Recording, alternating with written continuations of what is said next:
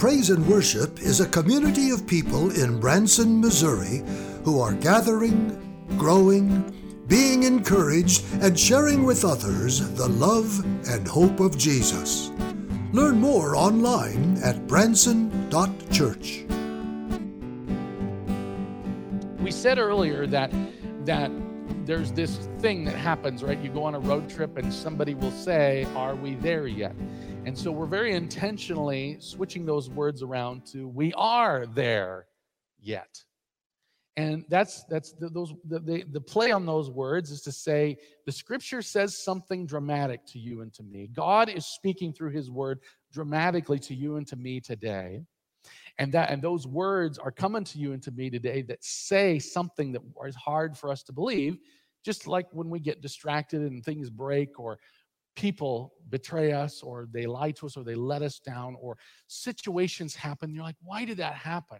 It's like Joel was saying earlier today, is like, why does God do some things the way he does them? And of course, I was like, oh, here are all the answers. And it doesn't work that way. None of us have the specific knowledge of why things happen. We know this because Job went to God and said, "Hey, now, tell me. This is ridiculous." And I love God's response. He goes, "Okay, mister, brace yourself like a man, because I'm about to answer your question." And we don't have video of Job, but if we did, I bet he went like this a little bit. People, just brace for impact kind of thing. And God says to Job, as we see in chapters 38 and following, a very long list of things, but you can summarize them to say, you don't know everything. You just don't know everything. We're not able to know it. In 1 Corinthians chapter 13, the Apostle Paul says, we see through a glass darkly, but as we are fully known, one day we will know. Are we there yet? We are there yet. There's still some challenge. And some is not the right word. There's still challenge. In this world you will have trouble, Jesus said. Take heart, I have overcome the world. We live in this world now and not yet. Take a look at Ephesians chapter 2, verse 2. We didn't get to see all these words when we were reading them, but today we have them. And I want you to see the tense of the verbs here. This is it's so important. You were dead in trespasses and sins, following the course of this world, and there the Bible does it, guys. I know that every part of our culture right now wants to delete the realm of the supernatural. We're all taught that all knowledge comes from what we can test and experiment on, and we can't test and experiment on any of this, just like we can't on that philosophy. But the idea is this idea that the Bible keeps coming at us, proclaiming and telling us that there is a dude. There's a bad guy in the story. And if we read carefully, we find there are many, many creatures that are associated with what the scripture here calls the prince of the power of the air. And that's language that we have difficulty defining, but notice the course of this world follows the prince of the power of the air. He made his first appearance on page 3 of the Bible. And he came to Eve and he said to her, "Did God really say?" And may I just say to you, he comes to you and to me every day saying that as well. Did God really say? And that's what I want you to hear. That's what you and I need to hear. That's what everyone needs to hear, is that, yes, he really said. And we're not going to be left in this situation any longer. We've been set free from this. Look at this. It says, following the prince of the power of the air, the spirit that is now at work in the sons of disobedience. So the Apostle Paul, carried by the Holy Spirit, is telling you and he's telling me that we were in that situation. Left to our own devices, that's where we would be. But all of us are gathered in person and online, hearing God's word right now. And it's going to have an important step. Next verse 3, he says, so we were with the sons of disobedience, being spurned by the prince of the power of the air, among whom we all once lived. Notice past tense. in the passions of our flesh. Now, a lot of people will read passions of our flesh, and then we'll just get to that list of sins, and they're certainly in view there. But I want you to understand it goes deeper. It goes deeper. The passions of the flesh are this ultimately, it's this idea that you and I will find fulfillment not in God. The passions of the flesh lead us in a direction of looking for the solutions to our problems, not in God. And look at this, carrying out the desires of the body and the mind. And again, everybody thinks, sex, drugs, and rock and roll, or whatever your list you want to put there. But in reality, it's not God. That's the issue. The desires of the body and the mind, it's to say, actually, I'm going to take matters into my own hands. That's what sin does to you and to me, or shall I say more appropriately, did. To be sure, we still struggle with sin. As we learned last week, Paul calls us saints. The Bible calls you a saint. And everyone always says, like we said last week, oh, I'm no saint. Well, according to God, you are. And the devil comes along and he says, did he really say that? You are a saint. You have the full inheritance of the kingdom of God himself. Look at this. We were by nature, key word were, by nature, children of wrath like the rest of mankind. The Apostle Paul is saying to you, and he's saying to me, he's saying to the church in Ephesus and to the church in Branson and all the other churches, as he's carried by the Holy Spirit, you were. Without Jesus, you would be left like the rest of mankind. But look at what happens in verses 4 and 5. But God. A lot of people will say, God doesn't, if there really was a God, he wouldn't allow coronavirus to happen. If there really was a God, he wouldn't allow racial injustice to happen. If there really was a God, he wouldn't allow disasters to happen. If there really was a God, you see what we're making a list of? We're defining good and evil for ourselves. If there really was, then this and that and the other thing wouldn't have happened. Translation, did God really say? Look at what God did. Well, who is he like? What is he like? He is rich in mercy. Now, you need to know that mercy means not receiving what we deserve. Remember what we said earlier? A lot of people, this is what came from our message last week. A lot of people say, oh, I'm no saint. But God declares you to be. He proclaims that you are, because he doesn't look at you and define you by your behavior. He defines you by his love. He loves you. Please hear that. We work by the toil and the sweat of our brow, and there's thorns and there's thistles and there's distractions. Do not miss that he loves you, and he is rich in mercy. You can't quantify it. You cannot quantify his mercy. It is infinite. It is unending mercy, and it means that it's never based on what you and I deserve. Never. And the devil's going to come right behind me and go, did he really say that? He says it to you now. And he will say it to you every single day, because even when, look at this, because of the great love in which he loved us, even when we were dead in our transgressions. When did he love us? When we got it all together? No. When did he love us? When we were dead in our transgressions. Hear those words and let the power of the gospel move you from death to life, as he does every single day. And look at this, he made us alive together with Christ. I got my verb tenses wrong there just a moment ago. He doesn't make you alive every day. He did it a long time ago, right? In fact, if we were to rewind to chapter 1 of this letter to the Ephesians, we would find out when he did it. Before the foundations of the world, which breaks our categories. It causes our brain to go, how does that work? And the answer is, it's like my Uncle Marty would always say, Martin Luther, he would say, when you ponder such things, you have bumped your head against the ceiling. Go ahead and just go back about your merry way, right? It's one of those things that listen to the word of God. He made us alive together with Christ. Alive together with Christ. Christ means Messiah, the one who was to come.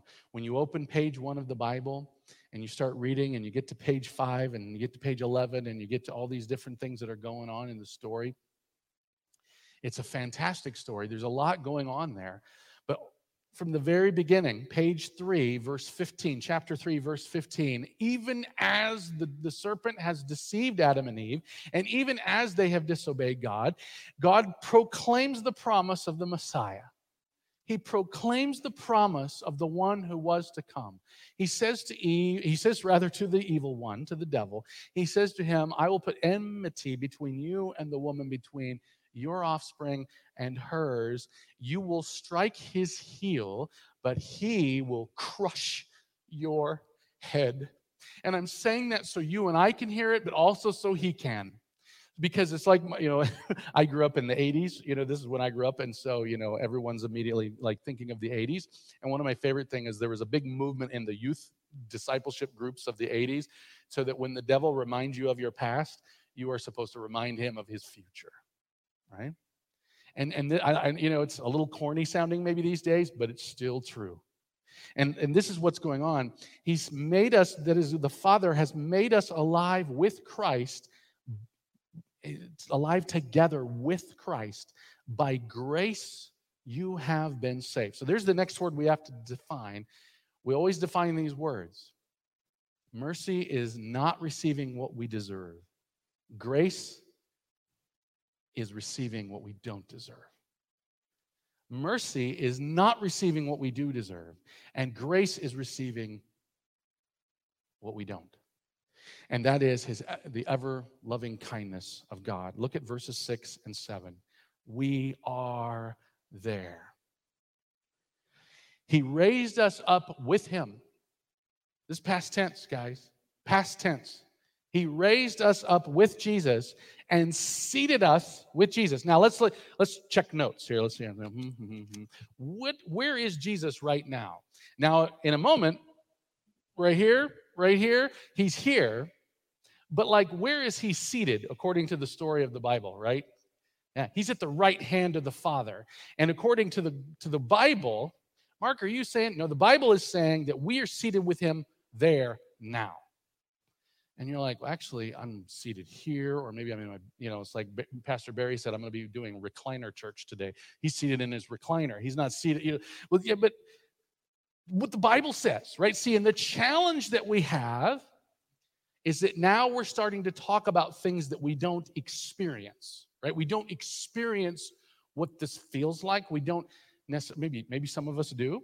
But the point being is now everybody's like, yeah, Mark, I don't know. That Mark guy's kind of weird. Well, he is, but this is the scripture, right? And my challenge is that we would believe it. He has raised us up with him and seated us with him where?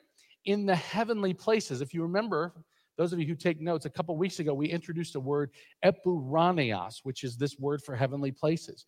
And it's a strange word, and when they go to translate it, they don't quite know what to do. In fact, if you read different Bible translations, that phrase, heavenly places, will be sometimes called heavenly realms, sometimes called in the heavens. In other words, translators are kind of like, what's the best way to translate that? Answer, with Jesus. Wherever the king is, that's where the kingdom is. And he is here, and you are with him wherever you go, because you are with him in the heavenly places in Christ Jesus, so that in the coming ages, see, this is the not yet part. We are there, yet it's not fully consummated, so that in the coming ages, he might show the immeasurable riches of his grace in kindness. Kindness. I want you to think about what that word means to you. I want you to define kindness. Sometimes we feel like that's a lost thing in our culture. Do you ever feel that? I mean, am I the only one? There just aren't a lot of kind people anymore. Of course, everybody's a little on edge these days, admittedly, for good reason. But kindness. I could ask Aaron, he works with the public every day. Do you see a lot of kindness? And I know he does see some, but you might see it sometimes start to wane a little bit, right? God is doing this thing where he's like, I want to just absolutely just crank up kindness as high as it will go. That's what this is all about. Kindness towards us in Christ Jesus. Kindness towards us in Christ Jesus.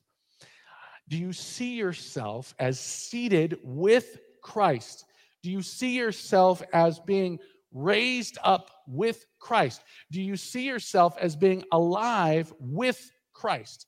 Because that's how God sees you. It's why we saw last week, he calls you a saint. See, this is when you start, if you'll allow this to happen, come on, allow this to happen. He looks at you and he sees someone who is seated with, who is raised with, who is alive with the Messiah, who reigns in heaven on high. That's what this is saying. And a lot of people, they're just, the eyes glaze over and they're like, whatever, Mark, do the next slide. What do you got to do? All right, chapter 2, verses 8 and 9. Now, this is the MLV. It's Ephesians chapter 2, verses 8 and 9. Those of us who grew up in the Lutheran faith tradition have seen these a time or two. Even if you didn't, I pray you've seen them a lot. But this is Mark's literal version, because what I want you to do is I want you to see a couple of key phrases here, okay? First of all, God saved you. So people will often say, I got saved on this date. And I always love to say, well, actually, the Bible says you were saved before the foundation of the earth, and it was his doing, not yours. Now, we don't always understand how that works, but that's what the Bible says. And I'm kind of one of those guys. I think that's what we should go with. We should go with God's word over our own. And how did he save you? What was his methodology? By grace. Remember, that's receiving what we do not deserve, right? That's his grace. How does it come to us? Through faith. Now, we have to define faith. We haven't defined that word. Faith is, the Bible says, Hebrews chapter 11, verse 1, it's the evidence of things we do not see, or the evidence of things unseen, depending on how you grew up reading that. And I think that that's powerful, but I often say, you've heard me say it before, I'm going to say it again. I think that's almost like a mystical statement. And I was like, what does that mean? And what I love to say is, what if we just took things on God's terms? That's what faith is. It's accepting the world on God's terms. And we always use this example because it's a very easy and poignant one. And those of you who like to fly on airplanes, and you'll every once in a while go and get on them, and then you'll fly. Most people aren't flying a lot right now because of the pandemic, but you've flown on airplanes, and you get on the airplane, you're having to have a lot of faith that this large, many 1,000-ton machine that flies in the air will not crash, right? You have to have faith in the mechanics. You have to have faith in the pilots. You have to have faith in the designers, the engineers, all these people that they did their job right. We have to believe it. And of course, the faith, at some point, you take it on somebody's terms that it's going to work. The question is will you get on the airplane of this trip, right? Accepting life on God's terms. We were talking about how it's not a lot of fun to have to wear masks when you come to church, or to do social distancing, or all of the things that are associated with that. But when we do all of that, we always say, well, we're doing this out of love for our neighbor, which means we're taking this on God's terms, not our own. I would probably make a whole different set of protocols, but Jesus says, love your neighbor. In other words, do what they want you to do. Do what they want you to do. And this is what we do. Now, this faith, how did you get it? What does the Bible say? Where did it come from? Oh, look at there. You had nothing to do with it. The Greek words are actually this. It did not come out of you. It's a literal, just wooden literal. It did not come out of you. And that's my rendering, is you had nothing to do with it. We baptized baby Jessica on Saturday. Jessica is not old enough to understand any of this. And a lot of people will say to me, Mark, that ain't right. You can't baptize someone who doesn't have the ability to believe for her own. And I'm like, let's check notes. Let's see here. Did Jessica need to have anything? No. See, and this is the thing, is that if we're really going to believe God's word, we have to accept what it says. You can look in any translation, it will say it is not from you. It is not from you. It's not from Jessica. Jessica was brought into God's family this way, through a gift. through his word. It's a mystery. We don't understand it, and yet we take it on his terms, right? And look at this. It's God's gift, not by works, which means our efforts, our function, or whatever we do. Why? Because this way, no one can boast. No one can boast. And yet, humans are good at boasting. Have you ever noticed? Talk to me, I will boast. It's just a matter of time. And so I like what Paul says in another one of his letters. I will boast in nothing but Christ and in him crucified. Take a look at verse 10. Now, what's really powerful here is, it says, for we are his, and you'll see different words there of what we his creation, his workmanship, it's whatever. When I do a word study on this word, the Greek word that's there, it's the second definition in the lexicon is poetry, someone who writes poetry. I think that's beautiful. I'm like, that just sounds exactly like what we see all throughout the Bible. God created you like poetry. You are his masterpiece. We've seen the potter and the clay. We've seen this idea that out of, he formed you in your mother's womb. We see all these scriptures, and now we see this. You are his masterpiece. That's why he calls you a saint. That's why he gives you the gift of faith. You are his masterpiece. And what is your masterpiece? What for? Created in Christ Jesus to do good works. A lot of Christians have trouble with the phrase good works, because we're like, does that mean I have to do good things? Of course it does. Love your neighbor. Love God. Love your neighbor. That's it. But when you start to try to do those things, you find they're very difficult, which is why Jesus said, in this world you will have trouble. But take heart, I have overcome the world. And a little bit later, after he rose from the dead, he said, and I will be with you until the very end of the age. He's wanting you to know that you are not in this alone. We are his masterpiece, created in Christ Jesus to do good works which God prepared beforehand so that we would walk in them.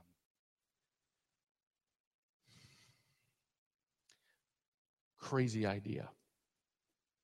That we would believe, take things on his terms, that we are actually seated with Christ right now in the epuranias, in the heavenly realms. That we are. And that we have been created as masterpieces to participate with him in the restoration of all things. What would happen if 100 people believed that? What would happen if 100 people cried out to the Lord that he would help them do just that? That we would walk in them. Notice that indicates a lifelong journey. This is not about, we always tell the joke, it's not about going down to Branson Landing and helping as many little old ladies across the street as you can. That's not what these good works are. Now, if they need that, that's fine. You find out if there's a ministry there, we'll go do it. But the point is that we look for where Jesus is working and we join him. And it's going to be hard work. It's going to be difficult. But we're going to take it on his terms. We're going to put our trust in him. Are we there yet? Everybody's asking that for the sermon, right? And the good news is we're pulling into our destination. We are there. And yet, please pray with me. Father, we ask you boldly to help us believe that we are there, but also to have strength in the yet. And I pray boldly that we would hear your words as they prepare us for what comes next week. That your plan is to create one new humanity. Because we've all been given, all of us who are hearing these words have been given the gift of faith. And we have been set on a path of doing good works. To walk in them.